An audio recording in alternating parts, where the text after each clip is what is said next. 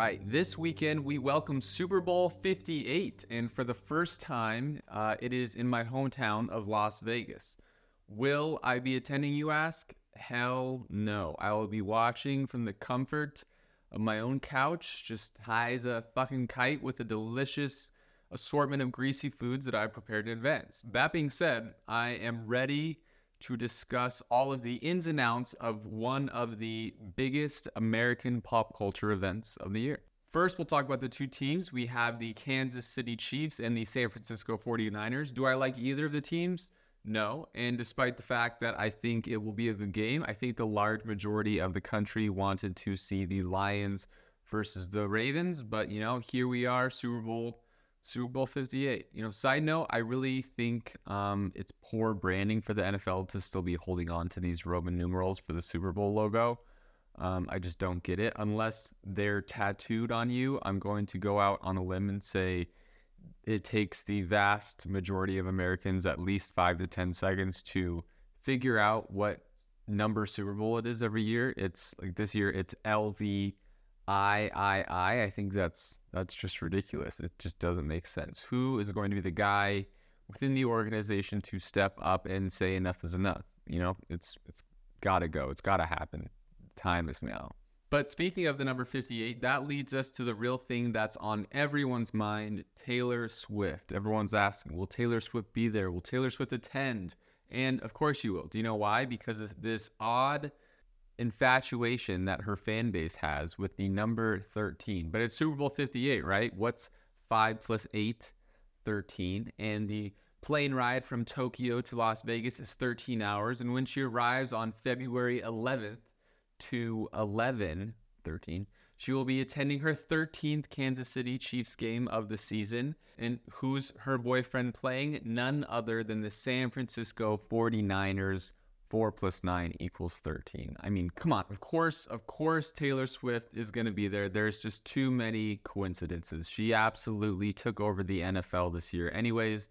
But what would be a fun little game to play, I think, if she does come? But a nice little drinking game where you take a shot every time she is either mentioned or anytime they show her during the entire duration of the game. I think they might say Taylor Swift more than they will even Usher. And plus, if she's in a Capital One commercial or something, or maybe a Disney Plus because her concert movie is going to be streaming on there soon, I just think it's going to be a lot. And you are going to get absolutely hammered. And if this little drinking game gains some actual traction, there would be more women calling out of work on Monday, I think, than men. And fun fact, did you know 16.1 million U.S. workers are expected to call in sick on Monday with the Super Bowl flu?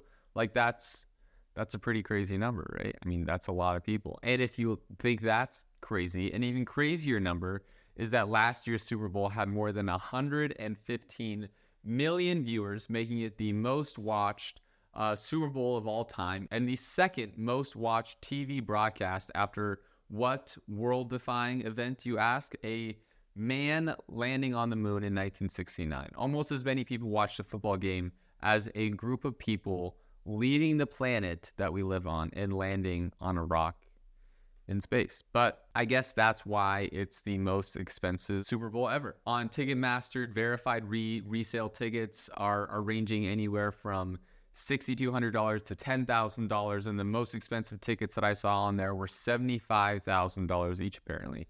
It's also one of the most expensive years for brands trying to get in on the action. In the first Super Bowl, a 30-second Super Bowl ad cost $42,500. Today, the cost of a 30-second in-game spot costs $7 million.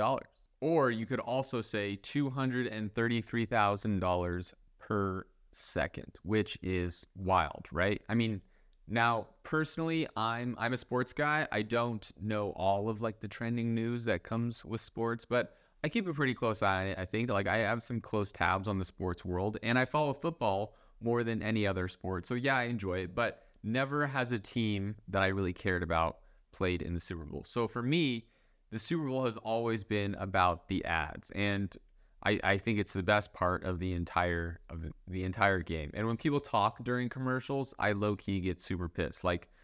talk during the game. You know, I look at it this way, so I'll explain why. But mind you, I'm a marketing nerd here, but these are some of the greatest modern day creative teams on the planet. And they are all just vying for your attention and opening themselves up to scrutiny. Imagine you're a marketing executive and you decide it's worth it to spend and invest $7 million on 30 seconds of ad time. And that's not even including the production budget that goes into making a commercial or the promotional marketing budget leading up to the big ad reveal. Like look at CeraVe, for example. How much have these guys already invested in getting Michael Cera to work with all of these just major influencers in the social media space the last few weeks? And I think we've all seen at least one of them, right? Like you this weird hype with CeraVe and Michael Cera, and that hasn't even aired yet, which is crazy. And in my career, I've gotten this very just minuscule look at what it takes to develop a commercial, and I can't even imagine the scope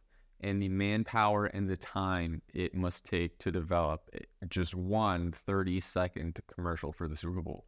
And then imagine it's like time to unveil your creative baby and some drunk dude at the party just starts talking throughout the entire spot. Like, fuck, that is annoying. And if I ever got lucky enough to be a part of a team that develops a Super Bowl commercial, I think that would definitely happen to me. Someone's just going to talk over my commercial. That's just my luck. But I think that would still be the pinnacle of a career accomplishment for me. Anyways, a kid can dream. What I should be more concerned about, though, is the game day food. So ESPN actually surveyed Americans to see what they want to see at a Super Bowl party, and their go-to main course dish was surprisingly chicken wings at 32%.